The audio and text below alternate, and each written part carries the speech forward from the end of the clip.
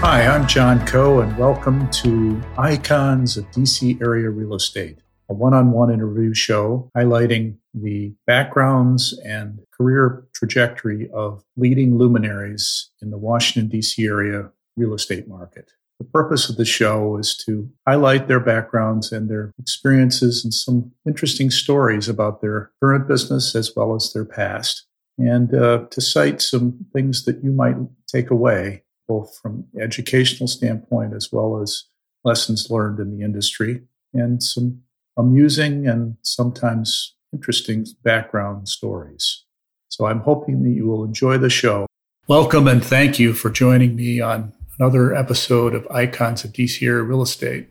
This episode will be the first of a two-part episode, and my guests I am so pleased to have are John Green of Black Star Real Estate Partners and Joe Carroll of Cross River, his own company. Both gentlemen are Black real estate professionals who came at the real estate industry through various tracks that we will talk about. Both grew up in the South. Joe grew up in Florida, and John grew up in Virginia, but traveled around in a military family growing up. We talk about that, and then John went on to college at UVA and studied engineering. Joe went to Florida A&M and also studied the technical side and civil engineering. So they both came at it from a technical standpoint. They started their careers, one in consulting, Joe, and John went on to actually the media business, and actually went to Goldman Sachs first and then the media business, and then both of them decided to go to graduate business school. And so they met at Harvard. Actually, Joe was ahead of John and met him while he was there. So they both went to Harvard Business School. John had a joint degree in the Kennedy School, and Joe had a joint law degree as well at Harvard. So extremely strong educational background, and they're just very well-spoken and intelligent guys. So they talk a little bit about that, and we get into their career path, getting to where they are today. And this is all part one. And then for the next episode, which will be in a couple of weeks, we'll be talking about the social issues today and being Black men in America and in the real estate business. So they talk about some advice for young people coming in as minorities, going to work in our business, and what they should think about. And then we talk more generically about their perspective and their philosophies. So I am extremely happy about both of these episodes, and I hope you enjoy them. Thank you, and we'll be talking to you soon. Without further ado, here is John and Joe. Good morning, John and Joe. Welcome to the podcast today, and I really appreciate you guys joining us for Icons of DC Area Real Estate today. And today I'd like to kind of talk about both of your backgrounds. This is a first for me to do a dual interview, but in light of the situation and the pandemics and the pandemic situation, as well as the social issues that are in the news today, I wanted to get both of your perspectives. Just as a sidelight, I did talk about this in the intro, but both of you are currently in a mastermind group with me, which I really appreciate and enjoy.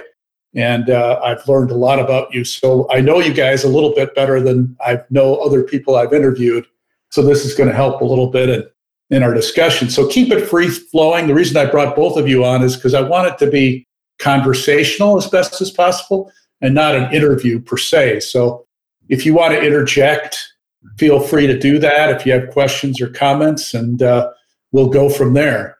So what I thought we'd do is one at a time, I'll ask you about your biographical situation currently, what you're doing, and then we go into a little bit of your origin stories. So John, if you want to kick off, tell us a little bit about what you're up to right now. Sure. Good morning. Thanks for having me, John. Appreciate the opportunity and happy to join. I am the managing principal of Black Star Real Estate Partners. We are a real estate investment management company focused both on high impact urban and high density suburban projects, as well as having recently launched a social impact debt fund that's focused specifically on single family strategies.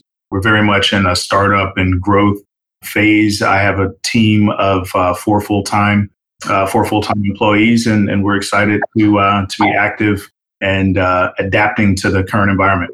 That's great. Joe? I also want to thank you for inviting me today, John. It's a pleasure to talk to John and John today and just be on the horn with you guys today. I'm Joe Carroll, and I am managing principal of Cross River, which is a sort of multifaceted company. But for the sake of today, it invests in real estate as well, about $450 million worth of real estate under management in Texas, Florida, and DC. And I'll get into that a little bit further, how I got in those three locations. But DC is home. And, I've the purpose of the organization is to be diverse. And I've been really focused on diversifying our investments and the way that we approach the real estate market. Thank you, Joe. Appreciate it. Thank you, John. So let's now dive back into your origin stories, guys. So one at a time again, I'll go back to John. And John, tell me about where you grew up and a little bit about your family and influences that your parents and siblings and friends and environment had on you as you were growing up. Sure. I grew up as a bit of a military brat. My father was spent his entire career in the Army. And so we traveled a bit, but not a ton by military standards. My family only moved domestically. My father was sometimes based internationally, and so we kind of stayed put, in general when that happened. So I was fortunate in that I lived in one place before starting school, one place for elementary and middle, and then separately for high school. One other place. So all of elementary school for me was spent in an area called Clarksville, Tennessee. We'd moved from Hawaii to get there. So a lot of childhood memories were focused and concentrated there.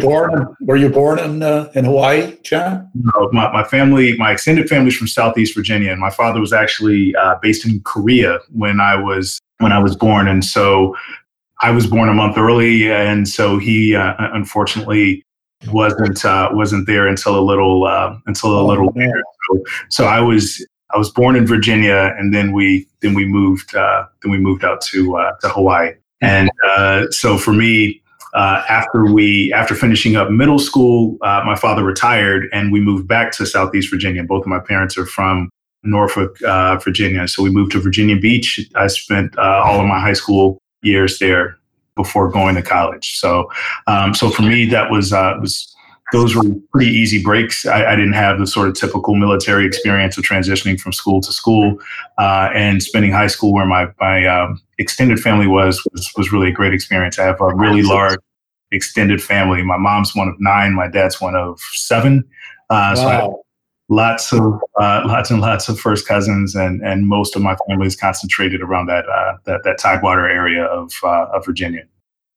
So tell me about growing up as a military brat. I mean, what's it like to go from one place to another as a kid, and how did that influence you at all? And what was your friendships like growing up with other? Were they mostly military kids? I assume you were at military schools, military elementary and high schools, or were they general public schools? Yeah, no. So I would say, as stories of military kids grow, my story was pretty easy. We went to general public schools, and because I had clean breaks and very few moves, not a lot of transition. So I would say very typical in that respect. I would say because there were big military bases in each of the places where I lived, there was a concentration of people around me, but always, in sort of a very general environment. So where we lived in Tennessee was close to Fort Campbell, where my father was based, huge base and huge employment, a huge employer in that area. So there was a fair share, but definitely that didn't dominate my, my base of friends. I would say, in terms of the sort of attitudes, that it helped to foster. I think my father's orientation, and I would say my parents' orientation, is that we don't get outworked. There's some things you can control, there's some things that you can't, but your level of effort's never in question. And so so that was just an immutable sort of aspect, and I think it's it's part of my personality today. How many siblings do you have, John? I'm the oldest of three. And were you the leader of the family, of your sisters or brothers? That's a question, John. Let's see this. I'm pretty sure they would agree. I'm the oldest, but we also, have a fair amount of age between us. So I'm 5 years older than my brother, 9 than my sister, and so I would say as a de facto sort of leader, for whatever that's worth. So you have any unique experiences growing up at all that you can share? With it being in the military environment at all, or even outside of that? I mean, despite that. Unique experiences because of the military. It's from time to time we got to do some cool things on the base that others may not have had as part of their experience. So I remember, the 101st Airborne Division is based at Fort Campbell, and so when my father was based overseas, they had sometimes they have events for the children. So I remember going to do some of the things that they did in air assault school. So I went rappelling off of a 50-foot tower. That was part of their training. It's they showed us how to do it, and then gave us an opportunity. And most folks didn't really take up the opportunity, but I got pretty comfortable pretty quickly. So I went off the side that has a face, and then off the side with no face. Whoa! How old were you at the time? Let's see. I was probably in middle school, I think, 6th grade, maybe. I think fifth or 6th grade. So I'll say they're effective at starting their recruiting early. That's cool.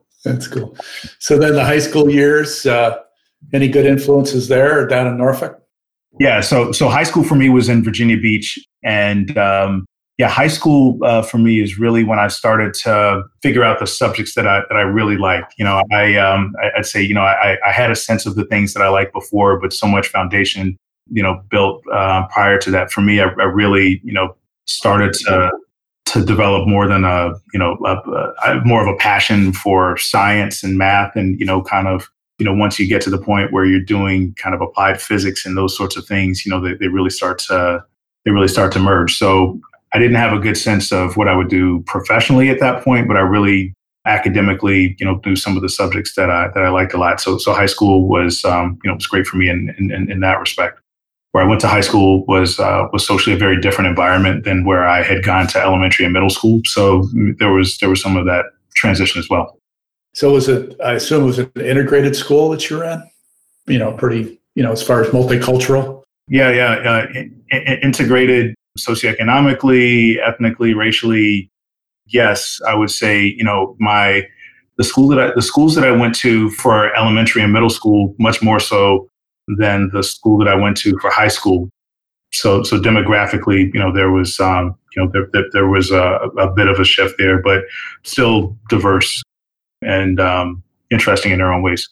So was there AP environment? I mean, could you go to take advanced placement and that kind of, where you were strong, they had the ability to do that in your school then, as far as, because you went on to the University of Virginia, so you don't get in there easily, even if you're in state. So you had to have some ability there, I assume, in high school. Sure. Yeah. So definitely AP courses, things of that sort, and definitely, Virginia Beach has a very good school district, but also, there's some unique things around it that you can take advantage of. So if I'm not mistaken, maybe Joe and I both did it, but I did an internship, for instance, with NASA after my junior year of high school, and for me, that was one that was maybe 45 minutes away from my house, and so. Very unique experience, but you could take advantage of the fact that those sorts of opportunities were nearby. So definitely AP courses, but also I would say some great experiences to complement those. And then, so you went on to UVA, and were you in the engineering school there, or the business school, or where did you focus? And John Cole, thanks for pulling that out of John, because you would think he was a dull kid and in the back of the class throwing spitballs or something. Thank you for thinking on that. So go ahead. Joe and I met later in school, so he knows I was exactly that kid. I was in the engineering school at UVA, and really what I was trying to decide when I came was whether I would be focused on pure science or applied science. So in high school, my favorite course was physics, and really? Physics and AP physics, and I just it just made a lot of sense, and it integrated a lot of things that I was really interested in, and so I was trying to decide whether I would do, kind of whether I would study physics or a pure science like that, or something that was applying that science and technology related disciplines. So, more of the sort of pure engineering. And my experience at UVA, sort of cascaded to expand my interest to become progressively less technically focused. So through a series of internships and classes and great experiences, it just really expanded my worldview. So, I had an internship early on, which was actually back home at at CBAF at that time, so an accelerator facility. So that was doing, pure physics research with, just a brilliant team of scientists, which I enjoyed, and then progressively became increasingly interested in ways to apply that science as opposed to kind of the pure research that I was doing initially. So went from science to, kind of more focused on broader ways to apply technology. And then I actually minored in technology management and policy, considering how technology and those sorts of things are used kind of in the broader environment. And then at UVA, I started taking, so they kind of keep the engineers sequestered from the from the good and decent folks of the College of Arts and Sciences. We're physically separated, but we don't have nearly as many elective classes, and so you have to be pretty judicious about it. And so I started getting interested in these these econ classes, and it just for me, I developed a lot of passion around that. It made a lot of sense to me as kind of the physics of money, so to speak. But it was really interesting. Yeah. It made sense, but it was interesting because it wasn't so much that the laws were immutable because of nature in the same ways as physics, but because of human behavior. And so those behavioral aspects of economics, really, and the contours of that really began to fascinate me. A lot of the considerations, related to one another, particularly well, but a lot of why things are predictably the ways that they are, says a lot more about, the way that we are individually and collectively, and that fascinated me. So those same sorts of technical interests became applied to kind of economics and business, and then I started doing some internships that were related to consulting. I think I consulted at a company that Joe interned and worked at, Anderson Consulting, for a while, that eventually became Accenture. First doing like kind of technical projects, then strategy sorts of projects, and then working on broad sorts of policy. And I think, the aha moment for me was my senior year of college. I had to write a thesis for both my major and my minor. And so to try to minimize work, I related them to one another. And I was working on a project related to the nuclear test ban treaty, which was big and topical at that point. It's a comprehensive test ban treaty during the time that Clinton was in office. And so we worked on this project with DARPA, developing this big technical solution. I worked with a small team of folks doing that. And it took the entire year, and we came up with this program around a testing regime, and we worked with just a brilliant team of scientists that was a part of a global monitoring and testing regime. And so spent time forming a solution around that and writing about it. And then on the minor, I wrote about the policy itself. And what I quickly realized was, despite the vast resources being deployed into this, huge technical solution, and the brilliant minds that were spending, lots of time and resources there, that ultimately it was really flawed premise, and that ultimately it didn't really matter a whole lot because the policy itself was so problematic that it was never going to serve its intended purpose in quite the way that was really going to affect change. And it really helped me to realize that where I really wanted to apply my efforts were in the places where it would have its highest impact. I didn't want to spend my time toiling in the salt mines and working as hard as we were towards something that was ill-fated. And so trying to figure out, where my efforts could be best directed to maximize the sort of impact that I wanted to have, was kind of an epiphany for me during undergrad. Let me tie that back to your upbringing with your father a little bit, and your mother as well. So did they instill this need to get things done in you? I mean, to be an executor as opposed to a researcher and reader? I mean, make things happen. Is that kind of the orientation that you had a little bit as a child? Yeah, I would say, my parents were actually, had a pretty relaxed attitude. It's I like to think that I made it easy, but I think, really they were just, pretty easygoing in those respects. Like I said, some things were, some things were non-negotiable. You were going to work hard. You were going to do your part. There were, no shortage of things, not only at school, but, beyond school that you were going to do because, everyone works hard and contributes, but a lot less on, kind of the considerations around, how you direct those efforts. It was just that you're going to work hard. You can choose those things, find your passion, of course. But so the short answer is yeah, I would say that they tried a lot less aggressively to shape that. But I would say over time, various members of my family influenced the ways that I started to develop my system of values and priorities and how I would spend my time and efforts. So then you moved into your professional life after UVA. And how did that happen? I had I had a couple of really great internships after my sophomore and junior years. And so going into my senior year, I felt like I was pretty likely to do either of two paths, to either do the sort of consulting path that I had done for the last couple of years, or perhaps to do something slightly more technical, so to work in a more of an engineering sort of role at a high-tech company, in a role that kind of, bridged the sort of engineering and business gap in some ways. And my only criteria going into my senior year were that I didn't want to work in New York and I didn't want to do investment banking. I had met someone and had been turned off by it early on. So, of course, I moved to New York and did investment banking. I'm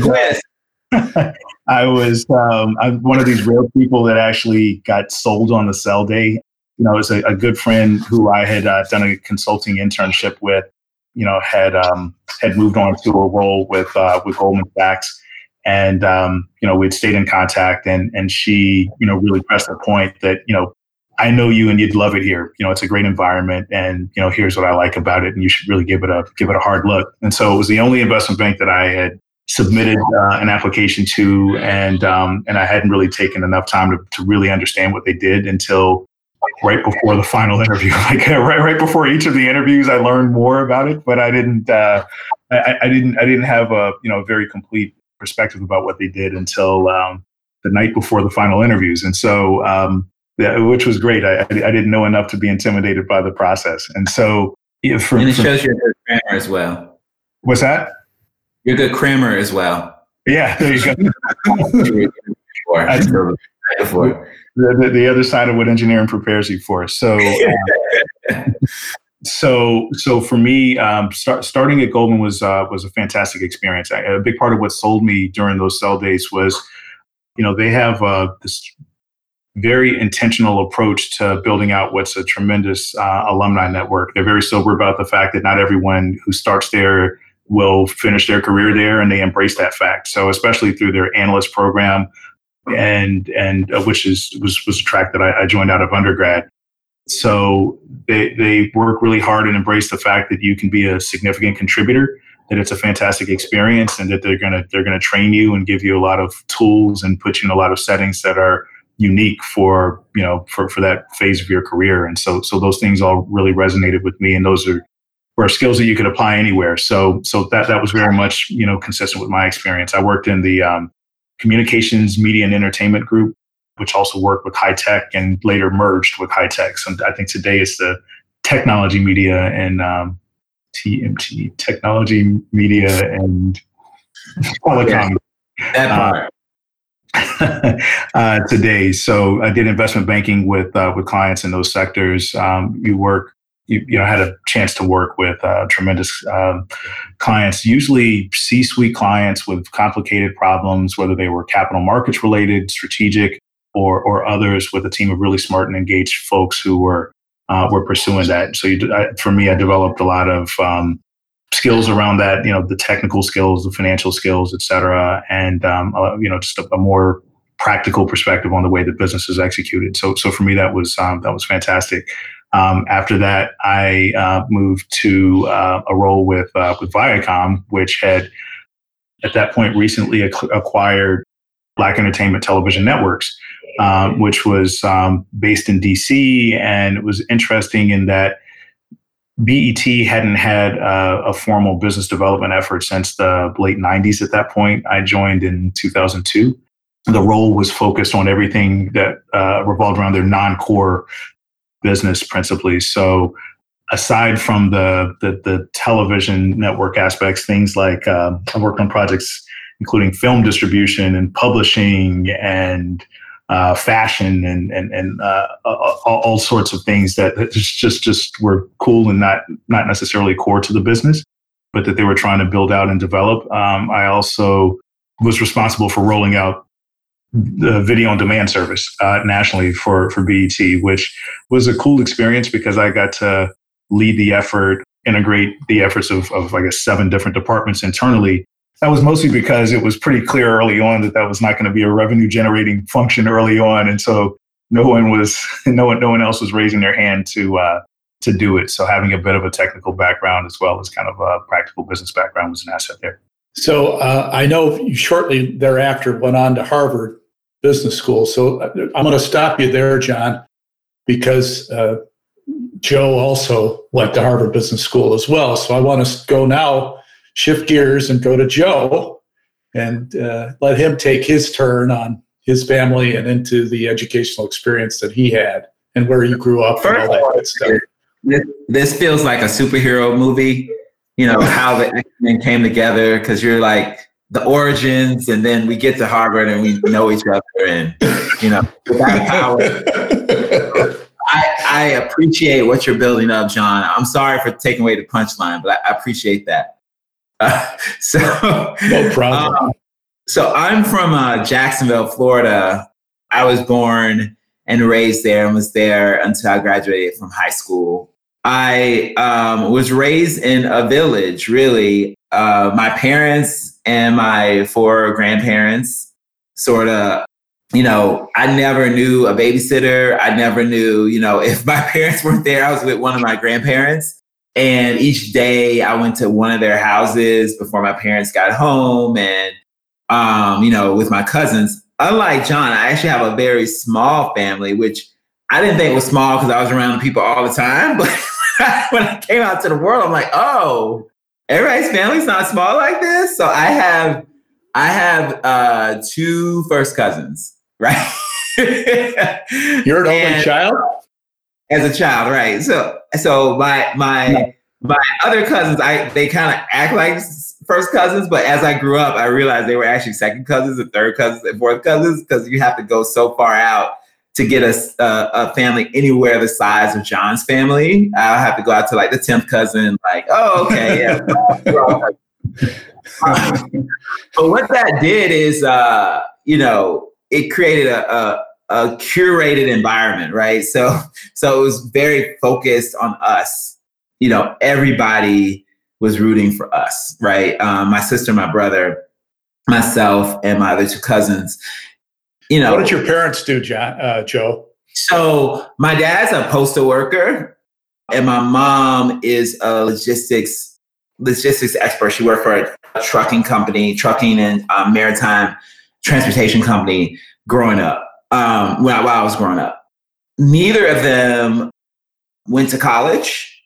And so that very much influenced sort of how we sort of came to be. I don't remember my parents ever saying that we were supposed to go to college, but it was just became an expectation. I don't ever remember that, but they created a type of environment that we were bound to go to college. So I always think, you know, people always ask my parents, because my siblings are very successful, more so than even me, and you know, more so, way more so. They tell me about your siblings. Tell me about your siblings. Tell me about your siblings. Oh, my sister's an investment banker in New York, and my brother is a geriatrician in LA. To sort of have the gumption to raise children like that is something I'm very proud of. And so I don't mean it to like up myself, but really to up them, to say, okay, wow, you kind of put me in this position. But what they did is, like I said, they created a cocoon between my grandparents, and so they all kind of worked as a team. If you did something, then it would come back to you twice, you know, or three times, because you're like, I heard you did this over your other grandma's house. I heard you did this at grandma's house. So it's like over and over. So you learn a lesson like three times from three different perspectives. So were your siblings older than you, Joe? I'm in the middle. So don't ask me to read a question, because it's very confusing with us. But I would say my sister's by far the leader. So growing up, I think the biggest thing my parents did, although they were very busy, they always worked a lot in order to provide for us.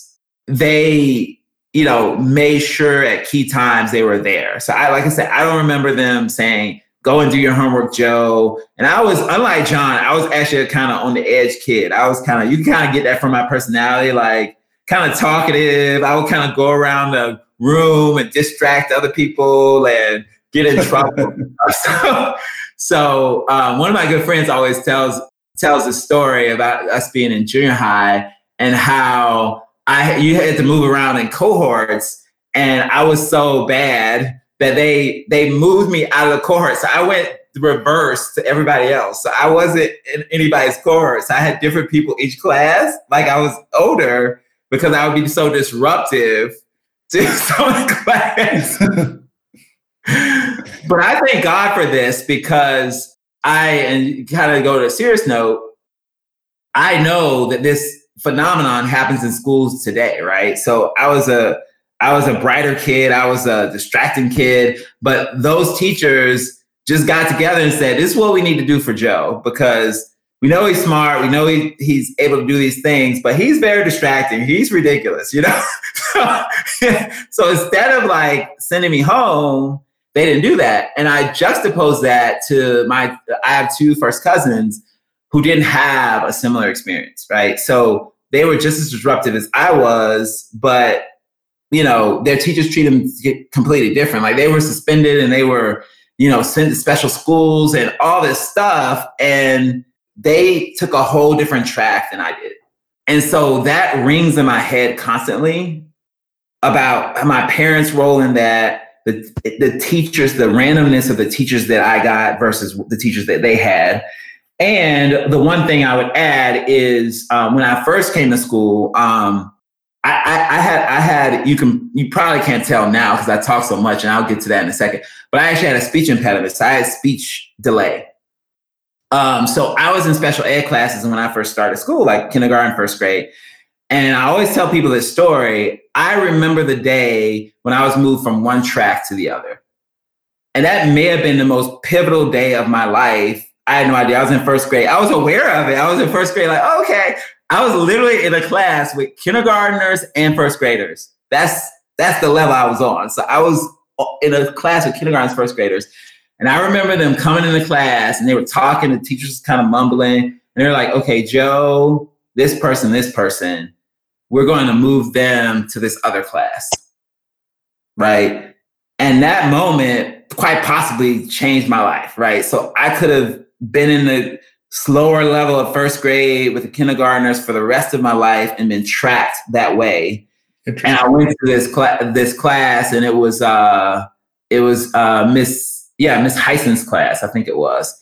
And the kids were completely different. First of all, they were looking at me crazy. You know, I come in the door, they're like, literally, you know, like John remembers. I mean, I'm sure you do, John. You know, you have your little backpack and you're just like, look around, see where you're going to sit. They're like, where are these kids coming from? You know, like they had already formed. It was like probably second half of the year. They already formed their little groups, and they were just like, and then I was just there. And then from then on, it just kind of picked up. So I would say that was a very unique experience. And the fact that you remember that. Yeah, to be like 6 years old, remember that, because it was just like, oh, okay. And I remember being like, in my mind, like I said, part of it is because I couldn't communicate very well. In my mind, seeing that people were on tracks. Like I remember visualizing that. Like, okay, this is my lot in life. This is where I am. This is how it is. And then one day somebody came in and picked me out. So every time I tell that story, I'm like afraid, like not afraid, but like you'll send this podcast out and the teacher will be like, I was the one that picked you, you know? Like it could have been a coin toss. Who knows how the teachers decided who would go to the other class, but. You never found out why that happened. I never found out why, but I suspect because in third grade, something strange happened as well. Because by then, I was special education in two directions. I was special education because of my test scores and because of my speech impediment. And people didn't know what to do with me then either, because I couldn't communicate very well, but I was testing. At least they knew I could read. They knew I could understand math, but I wasn't communicating very well. So I think that may have started showing up early. And like I said, that's what I'm saying. Both at first grade, third grade, and seventh grade, there were teacher interventions to be like, okay, this is a special case. I'm going to take the time to figure out how we treat this special case, right? And when teachers don't do that, results are completely different. I want to talk a little later on. I want to talk with both of you guys about these kinds of situations that affected your lives early on and how that's affected you going forward. And then also comparing your situation with other contemporaries of yours, particularly in the Black community. So we'll get into that a little bit later. So keep going, Joe. Then in seventh grade, so my sister, I said, was a leader. So she went to a school called Stanton College Preparatory School, which is a public school, but it's a prep school, nationally ranked prep school. And so she went first. And I think I was kind of like, man, I could go, I could not go. But she was resolute that I was going to go. Like, she made sure her little brother was taken care of. Whereas I was kind of like laissez-faire, like I can go, I could not go. And when I got there, it was a complete shift because first through fifth grade were all Black schools. Sixth grade, Duval County was on a desegregation order. So busing created integration. And then high school and above was through a magnet program. They were starting to play around with magnets and figure out how they could create in that way. So, I mean, that's an important thing for our generation, as John probably is aware too, like that transition from like old solutions, integration to new solutions to where we are now, and whether they worked or not, you know, we can get to that later. But at least Stanton Prep, which had a huge history for Blacks in Jacksonville, because James Weldon Johnson was the first principal of Stanton Preparatory School. So, and he wrote the Negro National Anthem for, but they changed it to a magnet school. So there was this kind of like weird conflict where, you know, the school is now 70% white and 30% Black. And, you know, how does that all work? And my grandparents went there. So they're like, oh, so you go to Stanton Prep. Like, that's different from Stanton, old Stanton. That's what they would call it. But that legacy really made me feel like I needed to step up at school. to represent that sort of what was in the soil of that school, what was in the walls of that school, what was in the ethos of that school for Black American achievement. So just working hard there, really over time stepping up, because when I came in 7th grade, I would say I was a little shyer. In 8th grade, and by 9th grade, I had become a leader. So I ended up being president of my class my senior year. And that was very different as well, because once again, it was 80% white, 20% Black, or 70-30 or something of that nature. And, just being comfortable in that environment, I think was a triumph. And I think it served me well since. It really has served me well. So to come from all Black environment, then to integrated environment, and then when I went to college, I went to Black environment again because I went to Florida A&M, and there I think I got, you said there's an origin story, but I really got my superpowers there. Right? Really got. Why did you choose that school, Joe? So that's interesting, and I think about it all the time. And John and I had a conversation about not too long ago, and I'm not going to reveal the whole conversation, but just like schools that had like strong African-American ethos, whether they are large, predominantly white institutions or HBCUs. So I strictly looked at schools that had that ethos. So there are some schools I just would not consider because I didn't feel like they had the ethos, whether they were in the minority or the majority. So my sister, once again, was already at FAMU. Like I said, she basically led my life. She's the leader. Like, she's definitely a leader. She was already at FAMU, and I was determined not to go to FAMU because she was there. I'm like, I'm tired of being her shadow. I'm always behind her 2 years. So I'm just not going to do it. But when I went to visit, so I had to visit it, like, I think Georgia Tech, Lane, Yale, like just a couple other schools that were wooing me, or schools I were interested in. And I got to that campus, and it was the most incredible thing I'd ever seen. Like, I cannot, and I don't know if non-Black people can kind of feel it, understand it, because there's always in this whole fish tank of a lot of non-white people being around. But when it's just all Black and you just see like complete excellence, like in every direction, you're like, okay, this is where I want to be. So did you look at other? I came in like, no, I'm not going here. I'm just going on this tour because, I need to go somewhere else. I need to go to Georgia Tech or something. And I got there and I was like, this is the place for me. And it was stupendous from then on. Joe, did you look at Howard or any other HBCUs? So I looked at Howard. I looked at North Carolina A&T. I looked at Morehouse. I'm trying to remember. This is a long time ago, John Cole. I understand. Yes. And I visited Howard and I visited Morehouse. I didn't visit North Carolina A&T.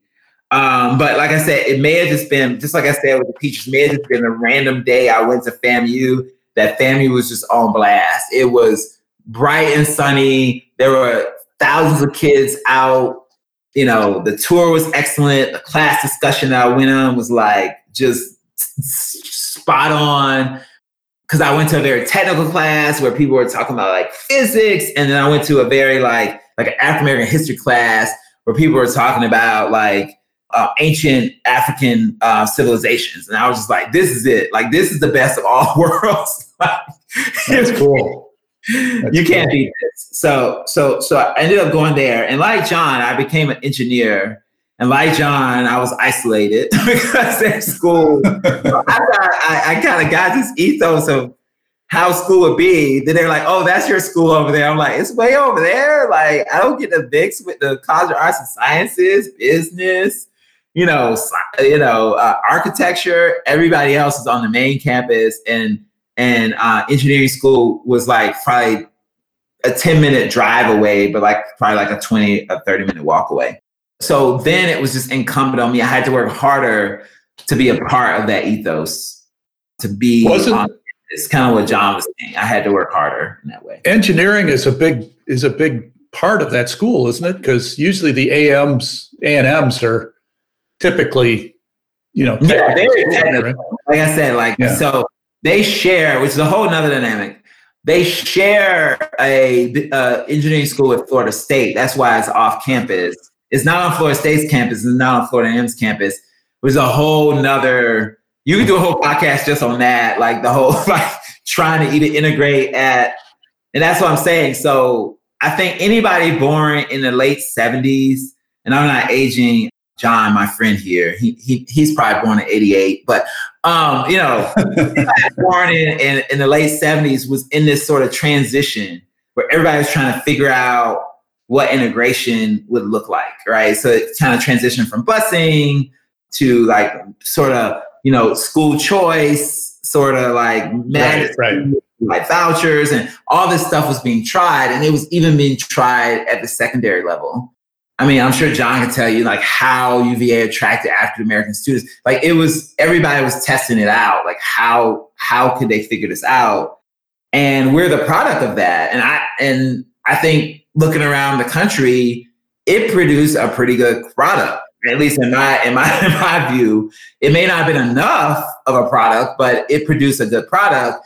And to abandon many of those ways of getting at it so early in the process is kind of weird to me. Like, I feel like those doors have closed, right? So, just really try to revisit those things and pick the good from the bad, because anything has a bad part, but just picking the good from the bad. So I know you want to talk about that later. I'm sorry, John. I'm getting you off. Yeah. So you majored in engineering, and then how did you go into work after that? Yes, I went straight to Accenture, which John referenced, and there because it was 1999, and it was time to party like 1999. Everybody was partying in technology, right? So I was like, I'm going to Accenture. I'm not going to do this civil engineering stuff. That stuff is too slow. I was like, I'm going to go and work for, I don't know, some of the weird companies that were going, closets.com or whatever was going on at that time. I thought a good way to do it was to work for Accenture, because they were, dealing with all startups, trying to get companies sort of up and running in technology as well. So I ended up being in the financial services area. And unlike John, I have not kept track of what that's called today, because they changed the name even when I was there every 6 months. But, so it was like I was in this group, and I was tasked at bringing different financial companies up to technology. And at that time, it was like getting a website, getting somewhere somebody could check their account. Like, it was like really simple stuff, but it was like moving heaven and earth. I remember working with Jamie Dimon when he was down at Bank One, I think it was called at the time, or something of that nature. And his like vision, I remember like all the people, we're the consultants, obviously going to do what Jamie Dimon says, but all the people were like, what? Like, banking on the internet? Like, what is he talking about? Like, like this is just like, no, it cannot possibly be secure, and people got to come to the branch. This is like herding cats. So it was good to kind of be in that sort of milieu or time for that transition. And then, the crash happened, right? The crash, and then, Accenture laid off all these people were furloughed, and, all these people who were like, oh, this company's valued at $1 billion. They'll be able to pay us. Yet they weren't making any money, like went poof. Yep. And it was like, oh. So then I was kind of happy being in financial services. I was like, thank you, Jamie Dimon. At least the banks didn't go anywhere, kind of thing. So I stayed there. And then I really wanted to go to law school even before I went to business school, because I already take the LSAT. I knew I was going to law school, so I had a plan. But having that business, because I was like, okay, either I'm going to become like a billionaire CEO at closets.com, or I'm going to, go to law school. So when that all happened, I was like, okay, but I added a twist to it. I was like, oh, okay, I'll go to business school as well because I enjoy this stuff. And so that's the end of my origin story. So now I can combine with John at Harvard. So you had to put being a billionaire CEO on temporary hold? Is that Yes. That's right, John. Thanks, Joe, for that update on your background through Accenture and your transition to Harvard. So now I want to switch over to John. And John, tell me about how you evolved from Goldman Sachs into Harvard Business School. Sure. Well, so while I was at Goldman, I, in my personal life, it was interesting. I lived in Brooklyn, and I made my first real estate investment. I bought a small co-op that I lived in, which super convenient. It was 10 minutes door to door. It was a location that seemed like it was rapidly changing, and and partially because I was an owner, I was especially interested in what was going on. I hadn't specifically intended to be an owner. Goldman had a unique policy at that time. I guess New York has a culture around paying tenant brokers for renting, and so I used my allowance from Goldman to cover my down payment and closing costs, and I purchased my place, which was a super cheap place in Brooklyn, but it was at the nexus of a lot of change there. Forest City was making a huge investment into downtown, so I kind of caught the real estate bug and the sort of de facto way, because in the midst of driving so much social change in that area that historically had been a very different environment, this Metro Tech project was kind of at the center of bringing a lot of jobs, and there was a lot of real estate development happening, and it was changing the ways that people lived and worked and interacted together. And I became really interested in how that process was being curated. And so I wanted to get more involved and to learn how to understand, the drivers of that. So business school was, had always been interesting. And I was trying to decide whether law school or whether something that was more policy related. And so I ultimately decided that I was more interested in the policy. I thought the law school was the more practical alternative, but I knew I had no desire to ever practice. And so for me, the policy was that the policy implications were more core to what I was interested in doing. So Harvard for me was a fantastic experience. What's interesting about the Kennedy School versus the business school is they're very different cohorts of people, very different slants on the world, and very distinct personalities.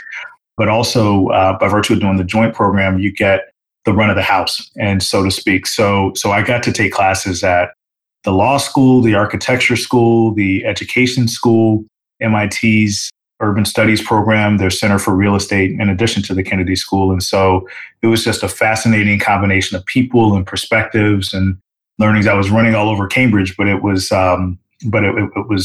really just a tremendous experience for me. So those are really what drove it for me, marrying those business interests to trying to create enduring sorts of policy solutions.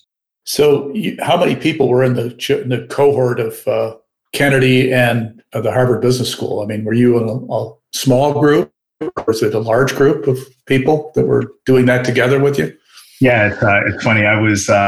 We were like the penultimate class before it was really formalized and capitalized well. So the class that started directly after me had there was a fellowship program that started that year following, and there was they more actively recruited and solicited on both sides of the house for that. So there were students not only from HBS, but there were also some other business schools. So I had some friends and classmates from Columbia and Business School, Kellogg, and a few others. So all in all, I think there were maybe 30, 35 people that were in the joint program through a combination of, Harvard's Business School and some others. That must have been a very interesting experience to have that, being able to do that multi-discipline activity on the Harvard campus and then going over to MIT. That's phenomenal. I assume that helped you in perspective on a lot of things. Yeah, it was tremendous. It was, so for me, it was, you got to just listen and interact with and think about complicated problems with folks who had spent a ton of time, thinking really deeply about them. For better or worse, those issues, especially at the Kennedy School, were the least sexy thing you could possibly do. So there was a very small cohort of folks who were interested in those sorts of issues. Things like international security and trade, and the focus of much of the school and international development. Those sorts of things got a lot more time and attention. A lot more folks focused on them. So these issues around, urban policy issues and issues of achievement and wealth gaps and those sorts of things, just got a lot less focused. And then when you went into those other environments, you were even smaller cohorts. So, there were maybe 2 or 3 of us that had, interests specifically in education. So, of those of us, who were in the education school from that program, just smaller and smaller branches. So yeah, it was a tremendous experience, definitely. Interesting. So, Joe, tell us about your Harvard experience a little bit. I applied originally to the JD MBA program. They did have a formalized program where you applied to one, you applied to other, then you applied to be joint. I don't know if they ever rejected anybody after you already got in the other two, but there was a separate application process because I just couldn't imagine them being like, yeah, you're good enough for both of them, but you're not good enough for the joint program. I don't know how that works, but I started at the law school, and that was intentional because I knew that law would be completely different, like 360 degree away from what my undergrad experience was being an engineer. And I just remember, I always have these moments in life where I'm like, what are these people talking about? Like, I remember being in this class and these people were talking about philosophy and economic theory, and they were all bringing it to the law. And I was just like, wow, like these people. So it really was what I would say a liberal arts education. So my JD MBA was a liberal arts education after I already got a very technical degree. So I'm just greedy that I got both a liberal arts education and a technical education all in one lifetime. Because anybody who said anything about whatever philosopher, I wrote it down and I looked it up. And then, eventually I was like, wait a minute, I probably should be reading cases instead of looking at what this person's talking about. But that was the fun part about it. It was like, so these laws, and I think the way that Harvard teaches, and I think they teach this across all the schools, these laws are just tools to kind of what John was saying before, to manipulate in some way human behavior, whether it's in, and that might be a strong word, and I'm sorry, manipulation, but, whether it's marketing or organizational design and the business side, or on the law sides, tax policy or, land policy, and how these different tools have a policy background. It's not just, we want to lock up, the people that do this crime. I want to lock up people that do this crime to create this outcome, right? And so learning that that's what law was, and it was less about the black letter law, learning the elements of a crime, learning the elements of a contract, but that these things can be meshed and moved in order to create the type of world that you want to be a part of, was just amazing. And coming from a world, like John said, that had so many rules, right? That you couldn't change gravity in civil engineering. You couldn't change, this is what it is, right? But literally, something people think is very bedrock can be changed, right? So, we just saw it. State and local taxes, being can be changed, and the interest rate deduction can be changed, and because you're encouraging certain behavior, right? Was like, wow, okay, this is very interesting. And so what I took law school to be is, like I said, like, really informing my mind and my viewpoint, and business school to be the social network part of it. Because as John said, just like he said about Kennedy School versus HBS, they're very different folks between the two schools. Some folks are kind of like a Venn diagram. Some folks kind of interact and they kind of probably be in either environment. But the folks at law school were like really focused on understanding and getting the right answer and saying it just right and being convincing. Whereas the business school is more about influence. Like, how do I influence one to take my point as a serious one, as a real one? And both of them had a Socratic method. So both of them, it was a lot about talking in class and really getting deep and building off of each other. And that creates, I guess, a person or an environment where that everybody's contribution is worth something, right? And it's not, I'm the smartest person in the room, because you're not likely the smartest person in the room. But you still have to kind of understand what they're saying, repeat it back to them, and then put your point forward. And so I think that's what I learned the most. And, from a theoretical standpoint, I think, what I wrote in my essays, and I still think that it's true, the combination between civil engineering, law, and business are perfect for real estate, perfect for investments, perfect for kind of lifting up from the page and seeing the whole system, seeing the whole city, how it functions, what this policy is doing over this policy, what this law is doing over this law. And that really, revved me up for being in real estate and being a person that thought hard about real estate and its responsibility to the world and responsibility to the tenants or owners and, all of that stuff. So talk about how you guys met. Was it at Harvard Business School?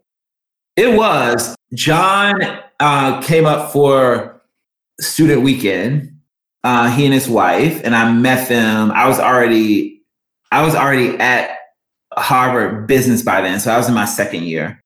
First year at law school, second year at business school, John came up and they were just really nice. They were just like really nice couple. And I was like, wow, these people are nice. They're cool. I was like, I hope he comes, And I just remember talking to him, much like we talked today, like really about some deep stuff, like right off the bat, not like, like, hey, what you think of the school, blah, blah. It was like really deep. It got really deep really quickly. And I like that we come back to that, kind of time and time again when he became a student. And then, when I already graduated, he was still there. I would talk to him. And then when he came here, still being able to get, from just like I'm doing now, it's from the jokes all the way to like really serious, deep stuff, that really needs to be thought hard about. So that's how we met initially. Maybe John can add as well. No, I think that covers it pretty well. It's just, it set the foundation for, just a really enduring relationship. It's hard to believe that it's been, I guess, 15, 16 years at this point. But yeah, they passed quickly. Yeah, 2004, right? That's yeah. Mm-hmm. So did you guys talk about real estate at all, early on in your knowing each other or not? No, I don't think we started talking about real estate until I was probably close to the graduation. I knew that's what I was going to do.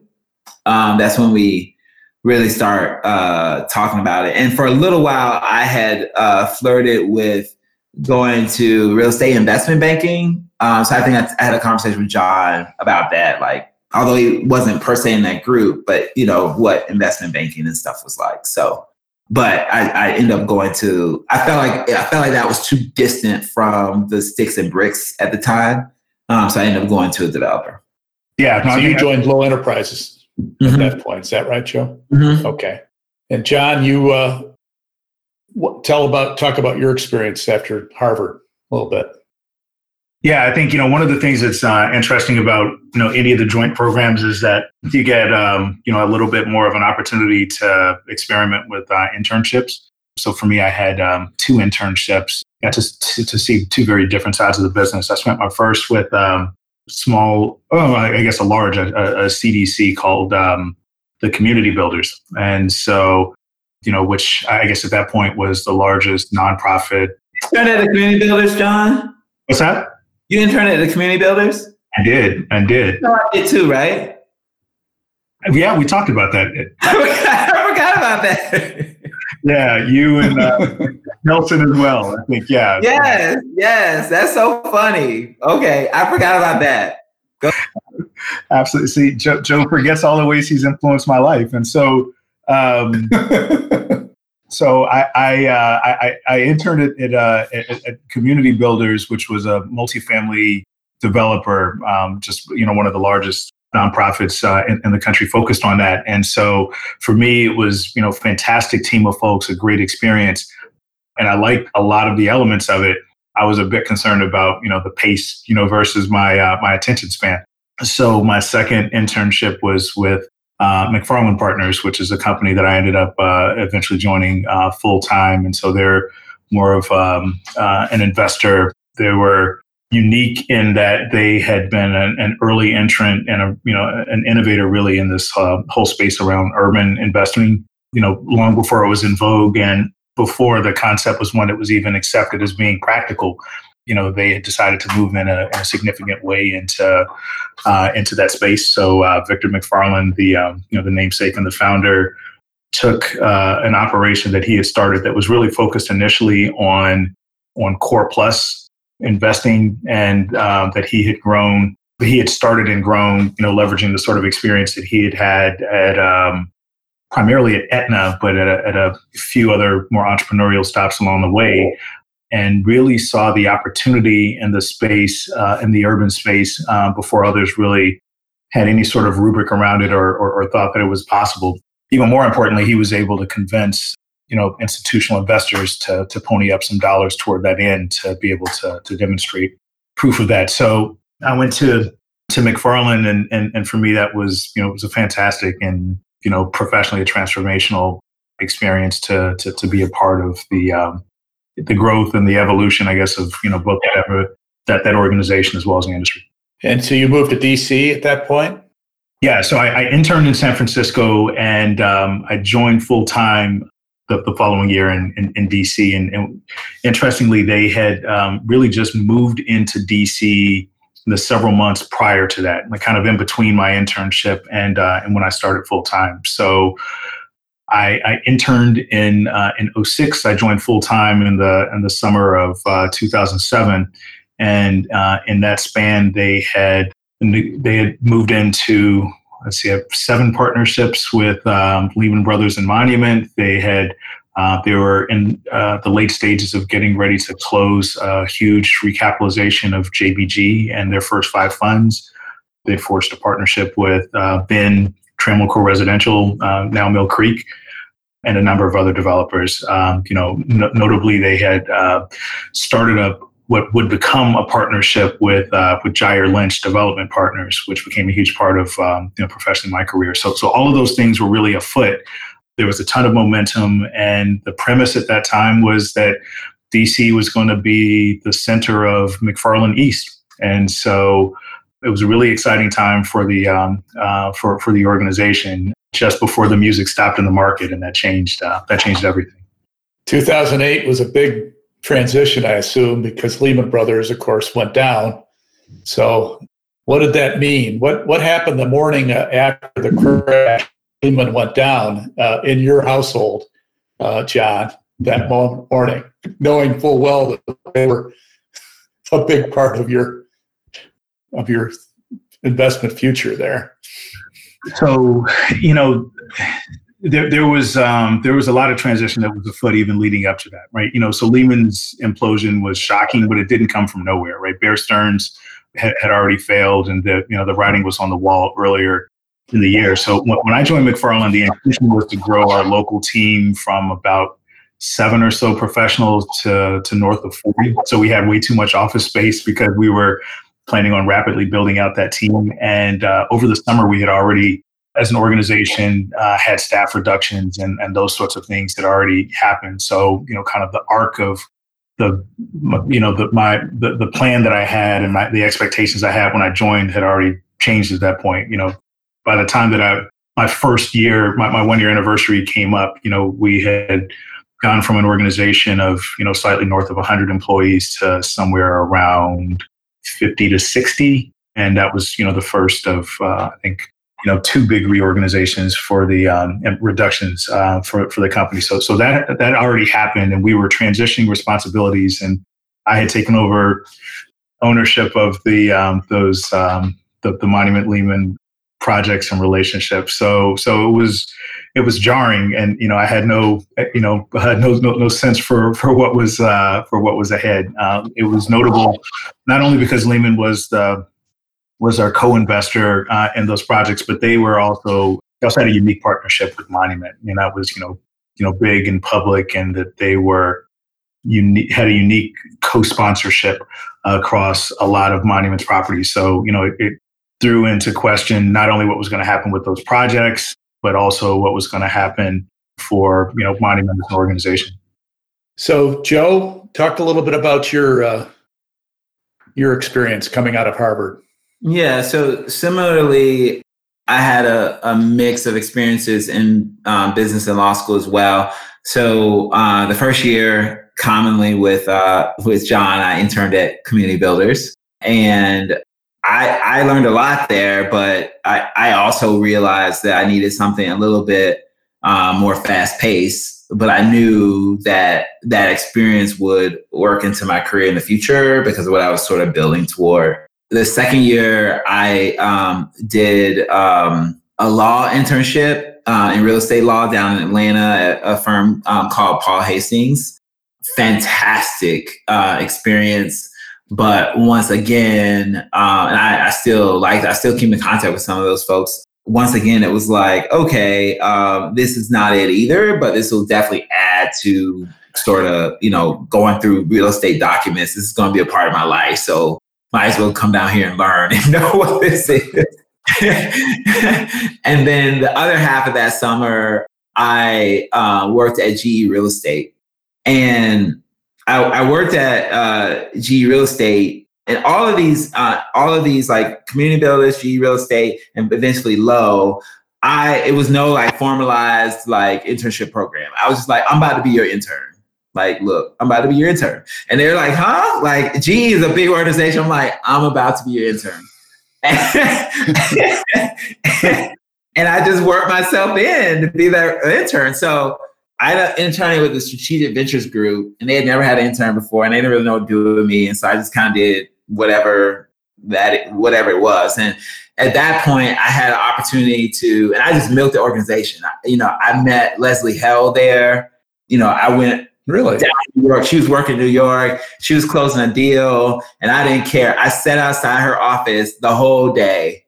They were like, her assistant came out like, she doesn't have time. I'm like, I don't care. She's going to come out eventually. I'll be right here. So I just sat there. And she came out, and I remember her looking so intense. And she's a little intense anyway, but she's a great person. She is. And she came out, and she was like, "You've been waiting on me?" I was like, "Yes." And she gave me a few words of wisdom, and that was just, and I remember that to this day, because if any African-American real estate person is, I'm busy. People like pinging me. Eventually, I'm going to get to you. I'm going to make sure I talk to you, and that was very special for me. And she gave me some tips about GE and what to do when I got back to Harvard and all that stuff. And then the last year, so the Strategic Ventures Group had strategic relationships with different organizations, and one of them was Lowe. So they had like probably 10 portfolio organizations, and GE will kill me for this, but I think the statute of limitations is over. I said, of the 10 portfolio companies, which one do you think is the best executor? And I asked them, I said, and given my personality, what organization would I fit in the best? And they said Lowe Enterprises. I said, well, I'm going to be Lowe Enterprises intern next year. Once again, Lowe Enterprises didn't have an internship program either. So I basically stalked the Lowe Enterprises people like, I'm going to be your intern. I'm going to be your intern. And what's interesting about that is, so what Mike at the time, Mike Balaban, I think did, one of the senior vice presidents, Steve Evans, these are still people, that are in the market. So these people. So Steve Evans interviewed initially, and he was just like, GE said for me to talk to you. I don't know what's going on here. You're trying to be our intern. Steve's personality is like what are you trying to do? And I was like, yes, I'm trying to be an intern. And then I interviewed with Eileen Serco, and she was like, okay. And then I didn't hear from them. And then she called me back and was like, you can come in and be an intern. So that summer is basically Mike Balaban, Eileen Serco, and Steve Evans that I worked for. And it was kind of like, I kind of got in where I fit in. And I just thank them to this day for taking a risk on somebody like me. Some people say it would not be a big risk because I was already at Harvard Business School, Harvard Law School. But, I was literally just this random person, like, I'm going to intern with you. And I don't even know how I'm going to get paid. I don't know what I'm going to do, but I'm going to be here interning. And, the fit was there. So when they called the next year for me to come on board, I jumped at the opportunity, although I had other offers from hedge funds, investment bank funds, and all this other stuff. It was hard for me to find my way to a developer. And I really wanted to be with the Sticks and Bricks. And I really liked what they were doing at the time. Because I had written a lot while I was in Harvard Law and Harvard Business, which I was getting to earlier, about transformation of cities, public-private partnerships. And at the time, Lowe had just won the City Vista procurement. And that was just my dream project. I was like, this is it. Like, God has spoken. This is where I'm supposed to be. And I went to work. So there, I came in 2006. I was a year ahead of John in graduating. So I kind of got my feet wet pretty good before the downturn in 2008. So thankfully, by then, I had proven myself to Mike and Steve and Eileen Serco and Jeff Miller, who was there at the time already. And I stayed on, and I started to run the City Vista project during that time. And it was in a good place, but the whole market was in a bad place. So every investment was on a watch list, So we had, a loan that was technically, in default, but, we were still selling condos straight through the downturn. So to navigate that situation of being able to still deliver apartment buildings, still sell it, still deliver retail, still sell it, still deliver condos through a downturn was just a fantastic experience. And meanwhile, our other project, Fort Totten, I also took over that project. That project had begun to flounder as well because it hadn't started construction yet, unlike City Vista. So to navigate that, which was basically near to foreclosure, and bring JBG in as a co-partner on that one because our capital partner was having issues as well, was both humbling, but also showing what my flexibility and what the flexibility of Lowe was to survive in the environment that we were in.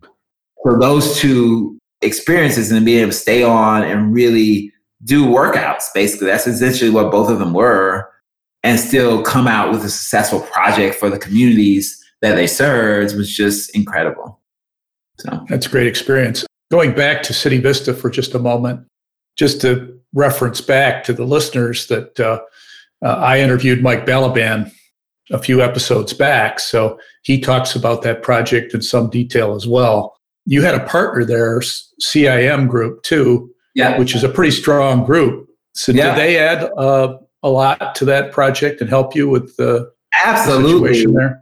Like I said, CIM, I felt didn't really skip a beat during the downturn. And to juxtapose the two projects, this is why even today, I am so discerning about partners. right? Because those two came out totally different based on how the partners functioned, right? So one was like a hedge fund.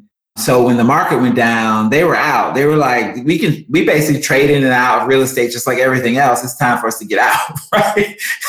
Whereas CIM was here to stay, right? And CIM had developed the capabilities within their organization to do the heavy lift if they needed to. Thankfully, Lowe was there, so they didn't really have to do as much heavy lift, but they were there sort of shoulder to shoulder with Lowe, kind of working it out, talking to the banks, trying to figure out how to sort of make it all work and, price the project appropriately, still deliver, reassure contractors that we're going to be there, because people were just like not paying contractors. Like, we're still trying to build the project. People were like, am I going to get paid? All the way down to the subcontractor level, And then just really having the experience, the bench with, Mike, Harmer Thompson was also there at the time. And those individuals that became my mentors, my, viewpoint of real estate, being able to say, okay, this has happened before and this is how we need to treat our partners. So Lowe is not the type of organization that ran on their partners. Even if the agreement said, okay, when it gets this bad and we're not getting paid by the bank anymore, I can leave. That's not what Lowe did, right? So when banks stopped funding, they're like, okay, let's figure this out with their partners. And I think that's what made Lowe being able to come out of downturn. Because there are a lot of people that came out of downturn that rebranded themselves. Like, Lowe didn't have to rebrand itself, right? So it came out of downturn the same company it was when it went in. And some folks walked on, let folks foreclose, let folks, do whatever, and they rebranded themselves afterwards, right? And said, "Oh no, we're a stalwart," and that's not 100% true. And you have to think of that when you're making partnerships in the future, right? You have to think, when the going's good, this person's gonna be with it, but when the going's bad, where are they gonna be? How are they gonna be? So I learned that at Lowe, that no matter how dark it became, Lowe was there as a partner to its partners, and they believed that was their obligation. So I'm going to switch back to John for a moment. I want to talk about the contrast that what Joe just said about Lowe relative to McFarland and your experience there. Okay, a little bit. During the downturn, I think life changed in significant ways for us all. So I think, I was very much in a set of circumstances where we were in the midst of workout as well. So, not the least of which for me, started with, a handful of projects that we had with Lehman Brothers. What was interesting for us is that, so we closed 2 separate funds in the third quarter of 2008, weeks before Lehman declared bankruptcy. So it created this very unique dynamic where we had a huge portfolio that was amassed, largely in 2006 and 2007 locally, in addition to a huge pot of dry powder that we were contemplating deploying, but the strategy obviously was going to be very different than it was initially intended to be, at the time that those funds were raised. One of those funds was in the very same vein as the previous funds, kind of traditional urban investing, and the other was we termed our emerging manager fund, which was a unique vehicle, and the investment locally through that fund was in Jair Lynch Development Partners. So 2 very different orientations. You had more than 100 properties that were suddenly thrust into a position where we were in some form of workout with our partners at varying stages of the development process, various degrees of severity. And then you had this dry powder that you were charged with deploying, that you had to figure out, what was the strategy that made the most sense to take advantage of opportunity in the new environment. And what was unique about Jair's organization at that point was that they had previously only one investment or one project that had third-party investment. It was with us. It was, we had a very small amount of equity that was in it.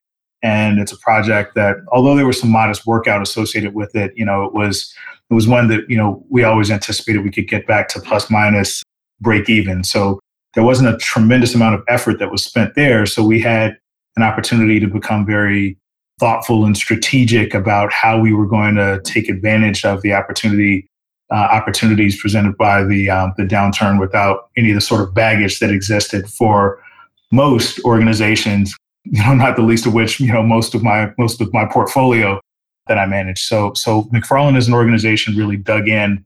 It was a unique opportunity for me, not only because you were drinking from a fire hose because the resources changed, but also essentially the way that we reorganized, there was a whole layer of management that that was removed, and so suddenly, instead of reporting up through managing directors and principals, I reported to the president of the company, and later on to Victor McFarland directly.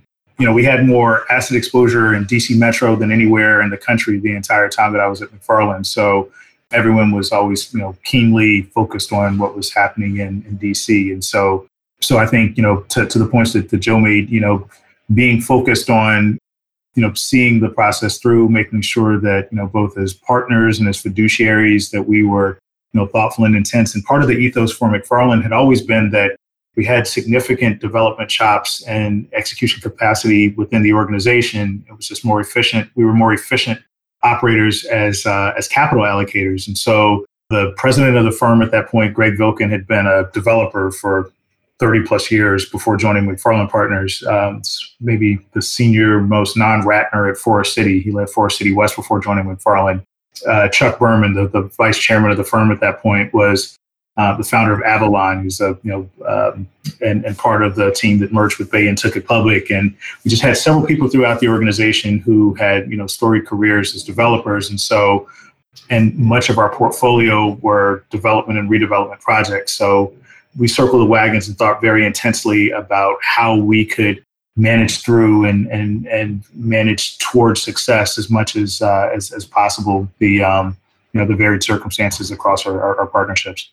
So you had to more or less reconstruct the portfolio, and that ended up being a dissolution situation for most of your partnerships at McFarland, right?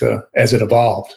No, I wouldn't say there was a dissolution. I mean, we had two flagship funds at the point that I joined, that became followed by the other two that I mentioned that just closed in the third quarter of 2008. So both of those two funds are Urban Fund 1 and Urban Fund 2. Urban Fund 1 was a single investor. Fund 2 was commingled with institutional partners. Both were a big part of the JBG transaction. So there was a big public spectacle around the sort of reorganization of that, because basically we recapitalized in a way that Fund 1 went away from that investment, and there was a dissolution of the partnerships with McFarland and that investor CalPERS. That was largely driven by a completely separate matter on the West Coast entirely. That was not related to the urban business at all. It was related to land investments, and there was a huge transaction, LandSource in Southern California, that that garnered a lot of press, and that was really the driver for that.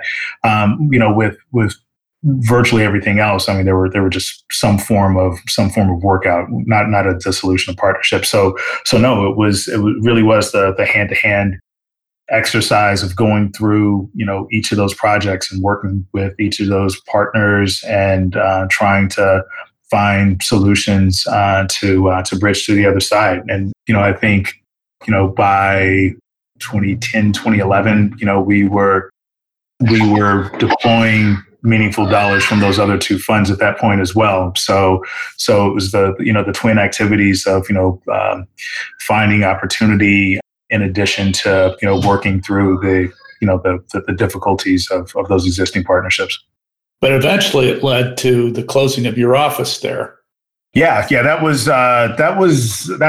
very different. So eventually, what happened was that we reached a point where we worked ourselves out of jobs, but that was that was really at the tail end of the fund for three of our funds. That was basically once we reached the end of the fund life for the two funds that closed in the third quarter of 2008, as well as what became the extended fund life for the previous fund that had recapitalized the JBG properties and others. It was the tail end of the fund life for that we closed the local office. So there was a ton of activity between the downturn and then it wasn't kind of a straight line of workouts and dissolution. No. So yeah, there were a lot of important investments made, both with locally, what became one of the most successful emerging manager programs nationally for CalSTRS, the capital partner behind that, and what really launched Jair Lynch's organization into orbit. I think recently I've read that they are the most locally the most active acquirer of multifamily post COVID, which is incredible. And they have capital partnerships now that span. Post COVID already? What's that? Not quite post COVID. Not quite post COVID yet. No, post the emergence of COVID. Not. So I was just making sure. I was like, oh, wait a minute. Something happened yesterday I don't know about? Yeah, the message may not have reached down there or up there, I guess. Joe, yeah. So it's so that organization, really, all of those investments happened after that time frame, and the sort of sequence of activity around that. We spent no shortage of time. That was a 10-year experience and partnership in the making for me, and we made some huge bets and investments in particular in New York. With that fund as well. So more than 1,000 properties in the Williamsburg neighborhood on the, directly on the East River. So some huge investments and developments in addition to, a lot of development that still, happened, out of that portfolio here locally, and a lot of workouts that ensued. That's great. So let me switch back to Joe again and talk about your transition from Lowe into what you're doing now and what you did at the tail end of your career at Lowe, particularly with what is still, I believe, the highest rent apartment building in the city. So talk about that a little bit, Joe. So from delivering Fort Totten to we at Lowe also had a hotel company at the time. So the hotel company and our company, sort of sub companies of the Lowe overall company, purchased the Hilton Washington, and the plan was to renovate the Hilton and then build luxury condos adjacent to the Hilton. And essentially, coming out of the 2008 downturn, investors were very circumspect of such a thing, right? And basically, when I, entered the project, just like Fort Totten, just like City Vista, and then by this point, the organization had transitioned to Mark Rivers.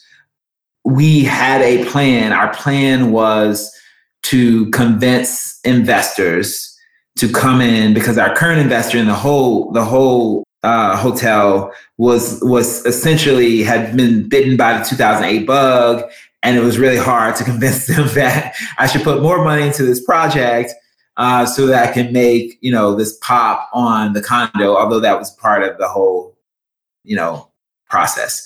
So it was a process of getting that piece of land out of the broader partnership. And this was also an interesting twist to my career, because we ended up going with IBW related fund, and I'd never done a union job before. Going and approaching a union job in DC, which is very common in other jurisdictions, was just a completely different learning experience for me. But we eventually made the deal with them. They were fantastic partners, and in delivering the project, we dreamed big. We dreamed big in every way. Like my My mantra to the team was every unit will have an item of delight, right? So every unit will be surprising when you come into it, right? So no unit, because I was tired of it. We're going to do this. I'm tired of apartment buildings where you get the joke the first time and then it's told over and over again, like in every unit, right? So one way to do that was to make the building curvilinear. So each unit had a unique view. Like no unit, obviously the units on your tier have the same view, but no unit has like, okay, you're on this side versus that side versus that side. The second was in each unit, looking at each unit design and deciding, okay, well, all the other ones have a single sink here. This one will have a double sink, or this will have, additional bathroom or whatever it was, or this one will have a balcony, and making sure that each unit, there was no cookie cutter unit, and managing that process. And then branding. Joe, can you stop for just a moment and explain the name of the project and the location? Oh, I'm sorry. The name of the project is the Hepburn in DuPont Circle, adjacent to the Washington Hilton. I forgot all the statistics by now, but I think it's 195 or 94 units, which range from very few studios all the way up to 3 bedrooms and 2 bedroom dens. And so when we built the project and when we performa the dollars that we put in the performa, Bozzuto didn't believe the numbers. National real estate advisors didn't believe the number. No one believed the number except me and Mark Rivers. We're like, we're gonna get this number. We're gonna get this number because these people are out here if it's the last thing we do. And so it was really working with Bozzuto to put the right team on the ground, making sure the finishes were exactly as they need to be, make sure the space was exactly as it need to be, and making sure that all was effortless and timeless, as the name suggests. Hepburn is sort of an effortless, timeless name, and it actually means a burn. It actually comes from a burn. There's a giant burn there, so it actually fit the thesis of the project, being above everyone else in the city. And the bottom floor has views of the Washington Monument. It's a unique project, and I was glad that I did the project because once again, as I said about my current company, about diversification, having different experiences, but having impact and really getting to that impact. So interesting. So then you decided to leave Lowe Enterprises. Yes. Not necessarily at that moment, but once the project was pretty much more acquisitions. Because it's not worthy project though. Really, I transitioned from being a development manager per se to being an acquisition officer, investment officer. So I did a couple more acquisitions. But then, I had to have a hard conversation with Mark and the other members there that I was leaving. And I was leaving to do this kind of amorphous thing, which is Cross River, right? So a lot of it still is real estate, but it's growing on like the technology side, already. And once again, just like the people looked at me at first grade when I went to the new class, they were looking at me like I was crazy a little bit. Because, although I had a technology background from Accenture, saying you're going to technology and real estate and kind of putting those together is kind of interesting to folks. So we'll see how it all comes out. Most of the technology side is still top secret, so we won't be talking about that today. But but the real estate side, I could talk about it in great detail. So Joe, tell me a little bit more about Cross River and what you're doing at that operation, at that company. So Cross River is a platform that I put together to kind of bring sort of the three parts of my career together. One is technology, which I did prior to going to business school. So there we invest in technology companies, mostly early stage to middle early stage. Most of them are companies that have at least some connection to real estate, sometimes not a real estate application per se to help real estate professionals have something to do with managing real estate or tracking real estate for users. Number two is multifamily, which I did sort of mid-career. I say mid-career, but most of my career probably from about 2008 until when I left Lowe. So multifamily, and most of that is focused in the DMV area. And I have 3 projects in the area that focus on that. And the third is industrial / corporate relationships that I've been able to acquire over time in order to build their real estate. So whether it is a corporation planning to spin off their real estate holdings from their balance sheet, or it's a corporation that wants to build a headquarters or a distribution center, so on and so forth. So that's the third rung of the project. So of Cross River. So the theory is the corporate work definitely keeps the lights on because you have a client, you have you have a client, they're very reliable, you know what you need to do. And about half of the time those become ventures as well, but sometimes it's just fee work. The second rung is sort of the juice of the real estate side with the residential. So I invest those funds into that part. And then the third part is sort of a little bit rolling the dice, right? So you have some money so of my portfolio companies, a couple of them have already, because I did loans with a couple of them, I've already paid back their loans at pretty high interest rates. And then I get a piece of the equity going forward after they pay back their loans. So it's kind of like a hope note. If they later recapitalize in some way, I'll get a payday. So the 3 together work pretty well and keep my life very varied and interesting. So that's what Cross River does. You have a couple of corporate clients now. I know at this point you can't talk about them specifically, but tell me a little bit how you generated that business. So one of them is a large consumer packaged good company in Florida. They have tasked me to build a new headquarters for them, office headquarters for them, as well as an industrial warehouse and an industrial production facility. As I said, like these projects end up being a mix between real estate and really corporate strategy. So part of it is helping them come to what they need, and then essentially my building or orchestrating the building of the project. So far, we're in zoning, which once again a corporation would not know anything about or how to start.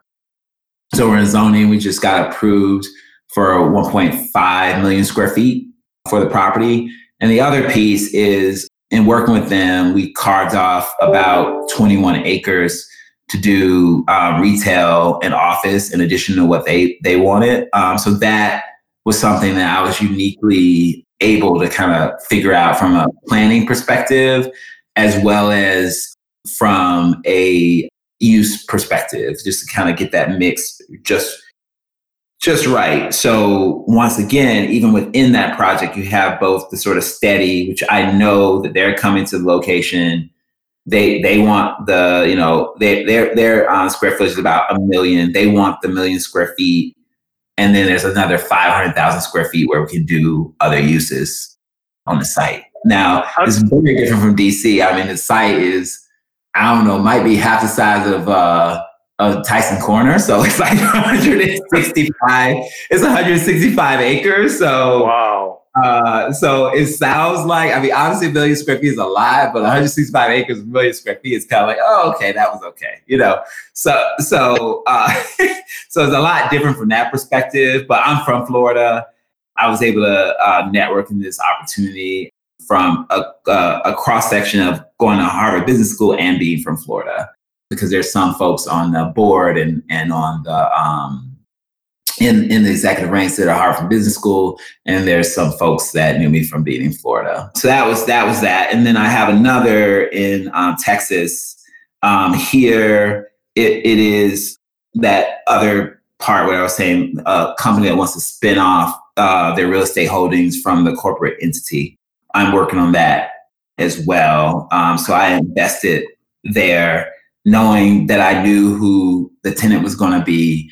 And I raised a little mini fund with other investors and that corporation in order to buy those properties out of that entity.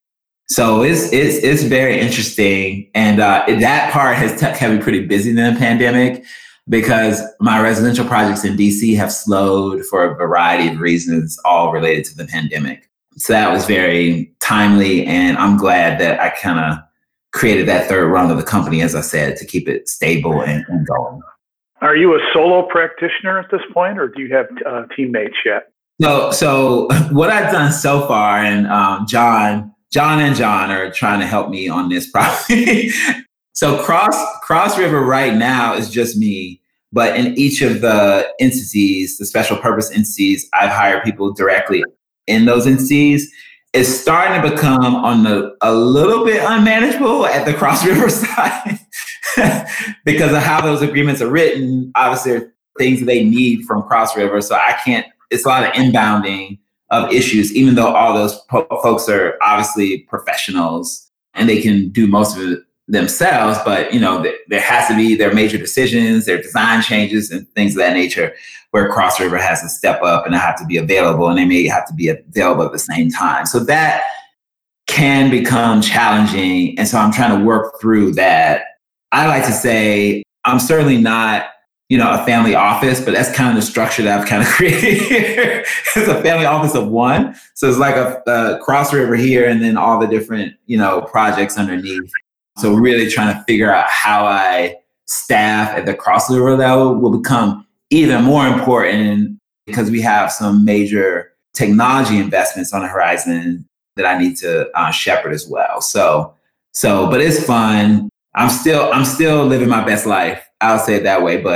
But certainly my new wife and everybody around me thinks I need help probably soon and very soon. Well, the pandemic offers opportunities because a lot of people are in transition. So you might be able to find a good teammate potentially to help you, which would be a good thing. See what I tell you guys. See, John are helping me with this. They see me running around. They're like, maybe you need somebody to be helping you. I'm like, okay. Yep. Stephen Covey, that 4 quadrants. It's hard to be in that 4th quadrant. You just worry about the quadrant 1, and you're just trying to get it all done. And you're like, I'm understood here. So we'll see. Well, our next mastermind meeting, we can talk about that maybe. Thank you, John. Okay, John, it's your turn. Tell me a little bit about what Blackstar is and what you're doing there. Sure. So the work we do at Blackstar actually fits in a few buckets as well. The first of which is focused principally, I guess, Blackstar Real Estate Partners writ large is a real estate investment manager. But the way that we approach that are three categories of activities. The first is very much piggybacks on the work that my team did at McFarland. And so it is focused on investments in commercial real estate across asset classes.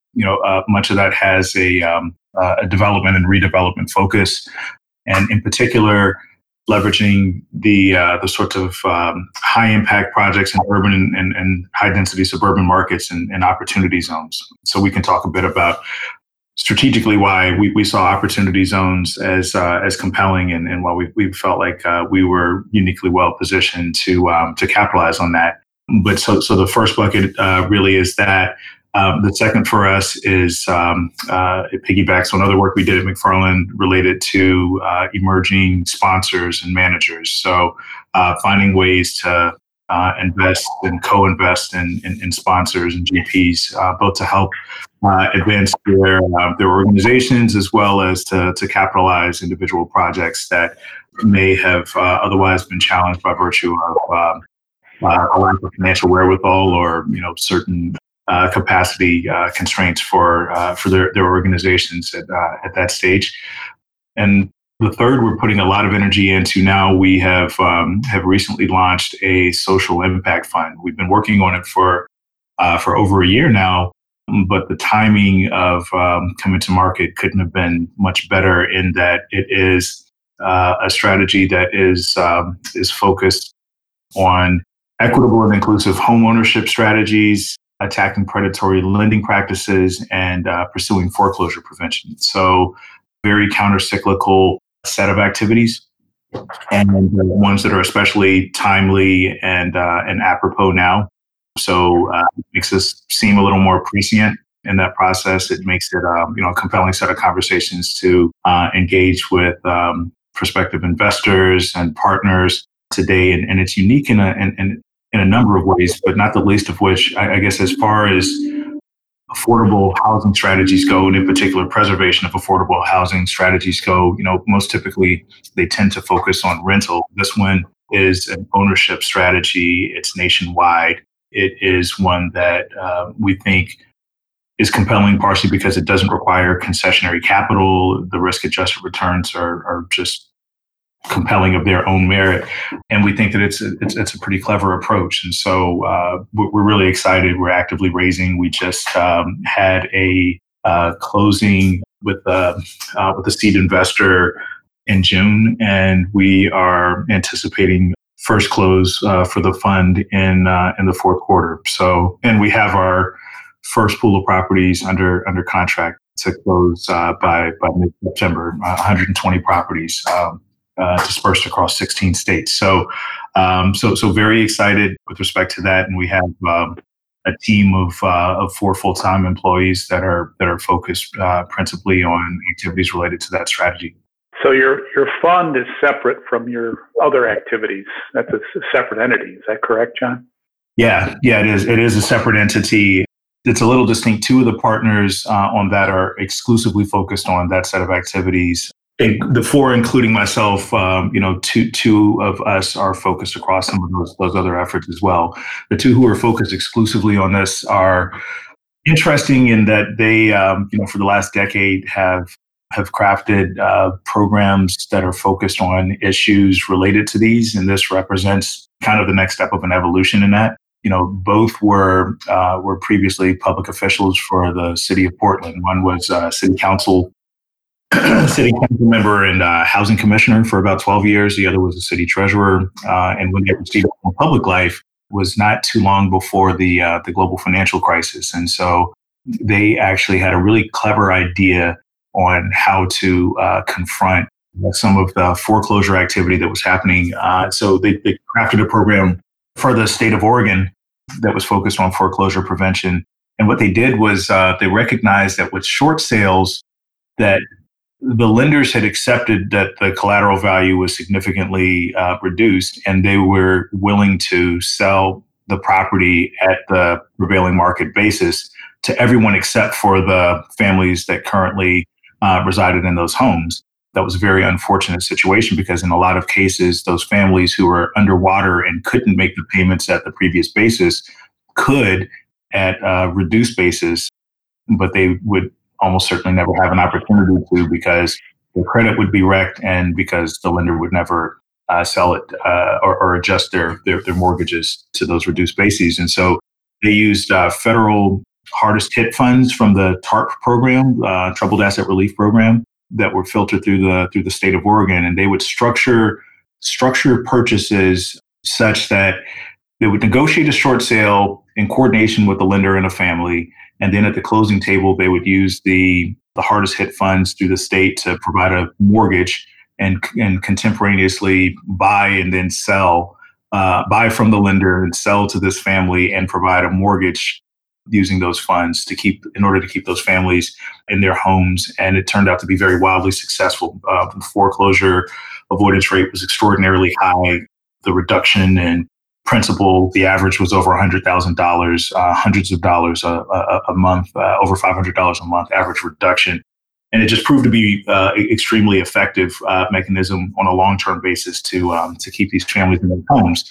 The problem with it was that it was extremely inefficient. It took a lot of activity to put the pieces together to make that work.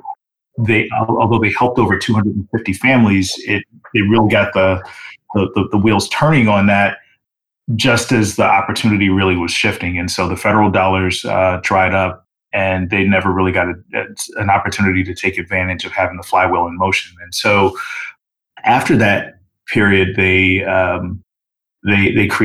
migrated that model to one that was national in scope and used private dollars. With that program, the distinction was that they were buying NPLs, non-performing mortgages, toward a very similar end. And they would modify those mortgages in a substantially similar way, but it was a much more efficient way to bring the strategy to market. So it was effective economically. It was doing extremely well, and the contrast is pretty stark. So nationwide, if you look at NPL and REO buyers, the foreclosure avoidance rates tend to be around 30%. If you look at this team's strategies, their foreclosure avoidance rate was in the mid to high 90s, right? So it was a very effective strategy. It was market driven, and it was and it felt really good.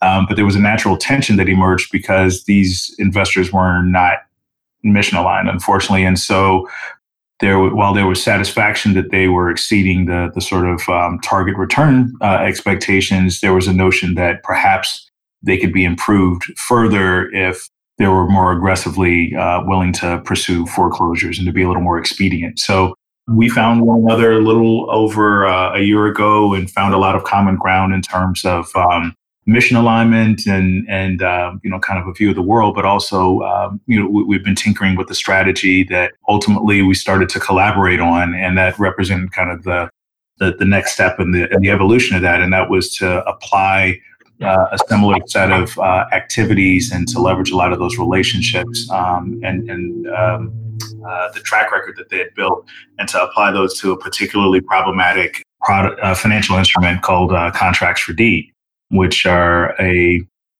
historically predatory form of seller financing of single-family homes. Problematic for a host of reasons, but this represented an opportunity to leverage that approach to act in that space that affects just a huge block of the country. It's over $200 billion of those contracts that are active in the country right now, disproportionately affecting minority and low-income communities.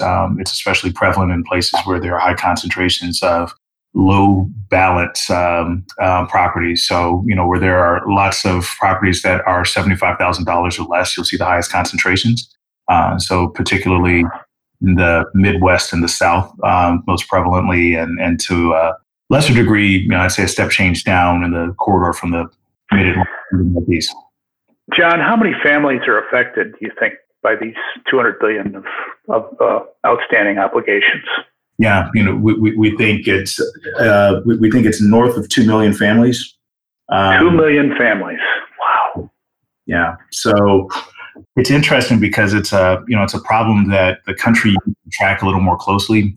The best sources for information for it have been the American Housing Survey, which was a part of the U.S. Census, and it was the questions related to that instrument were pulled in 2009, and so it took what was already a very incomplete set of data and just cast a big hole in it. So it's interesting. So we there's a patchwork of regulations at the state level and it's largely unregulated at the federal level.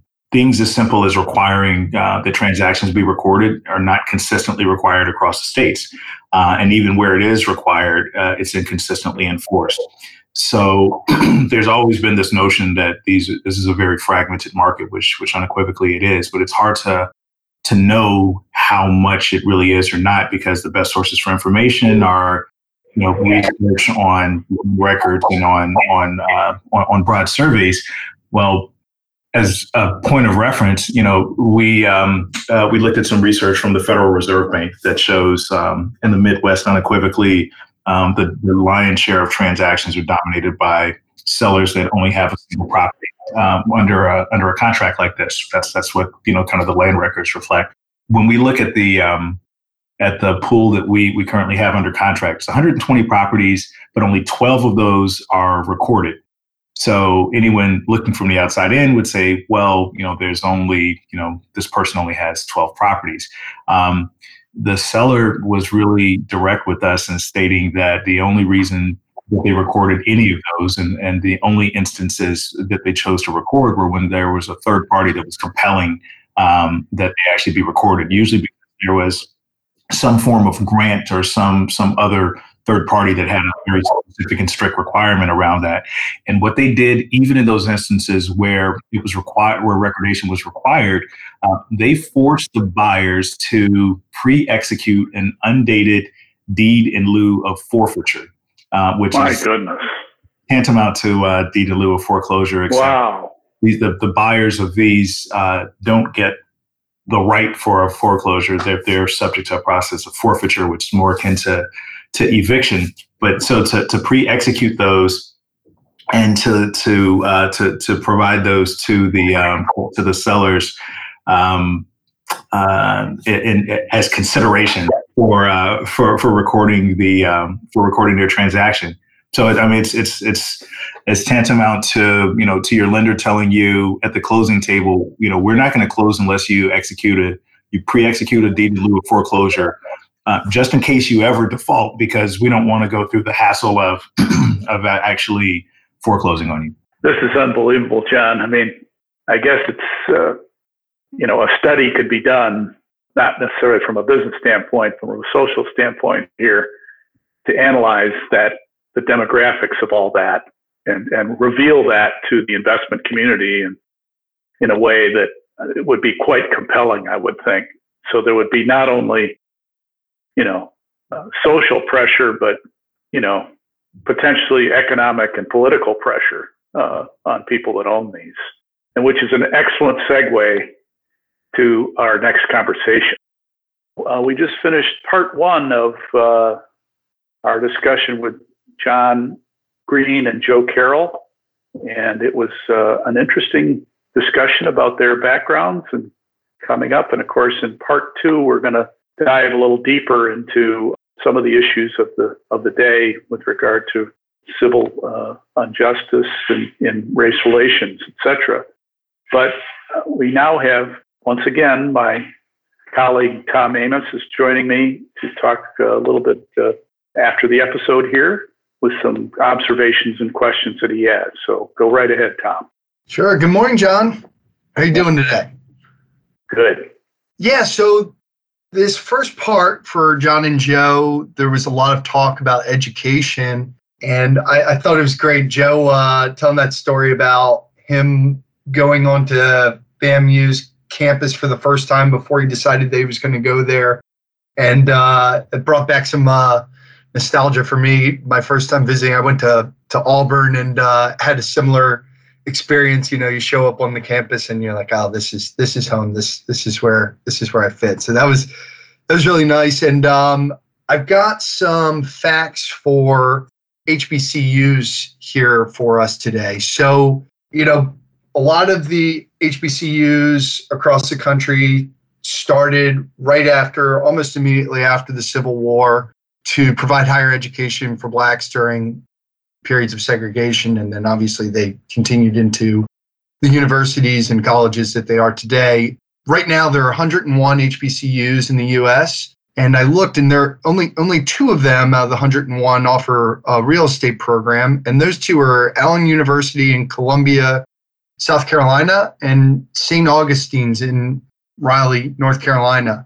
And then obviously here we've got, Howard University, which also started right after the Civil War as a theological seminary school, but very quickly became a college for liberal arts, and now obviously is a very strong medical and kind of dental program that they have. Something interesting about Howard University, the first 5 years of its operation, so it started in 1867.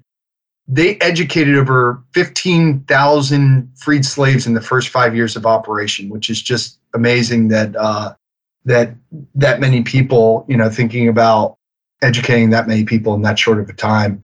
And then some notable Howard University alumni, obviously there's a lot of very famous people that have come through that program, but a few worth note, Toni Morrison, the Pulitzer and Nobel Prize writer, Thurgood Marshall, the Supreme Court Justice, and then, recently here, Biden's new running mate, Kamala Harris, also was a graduate of Howard University. So I thought that those were some interesting facts that the listeners might enjoy.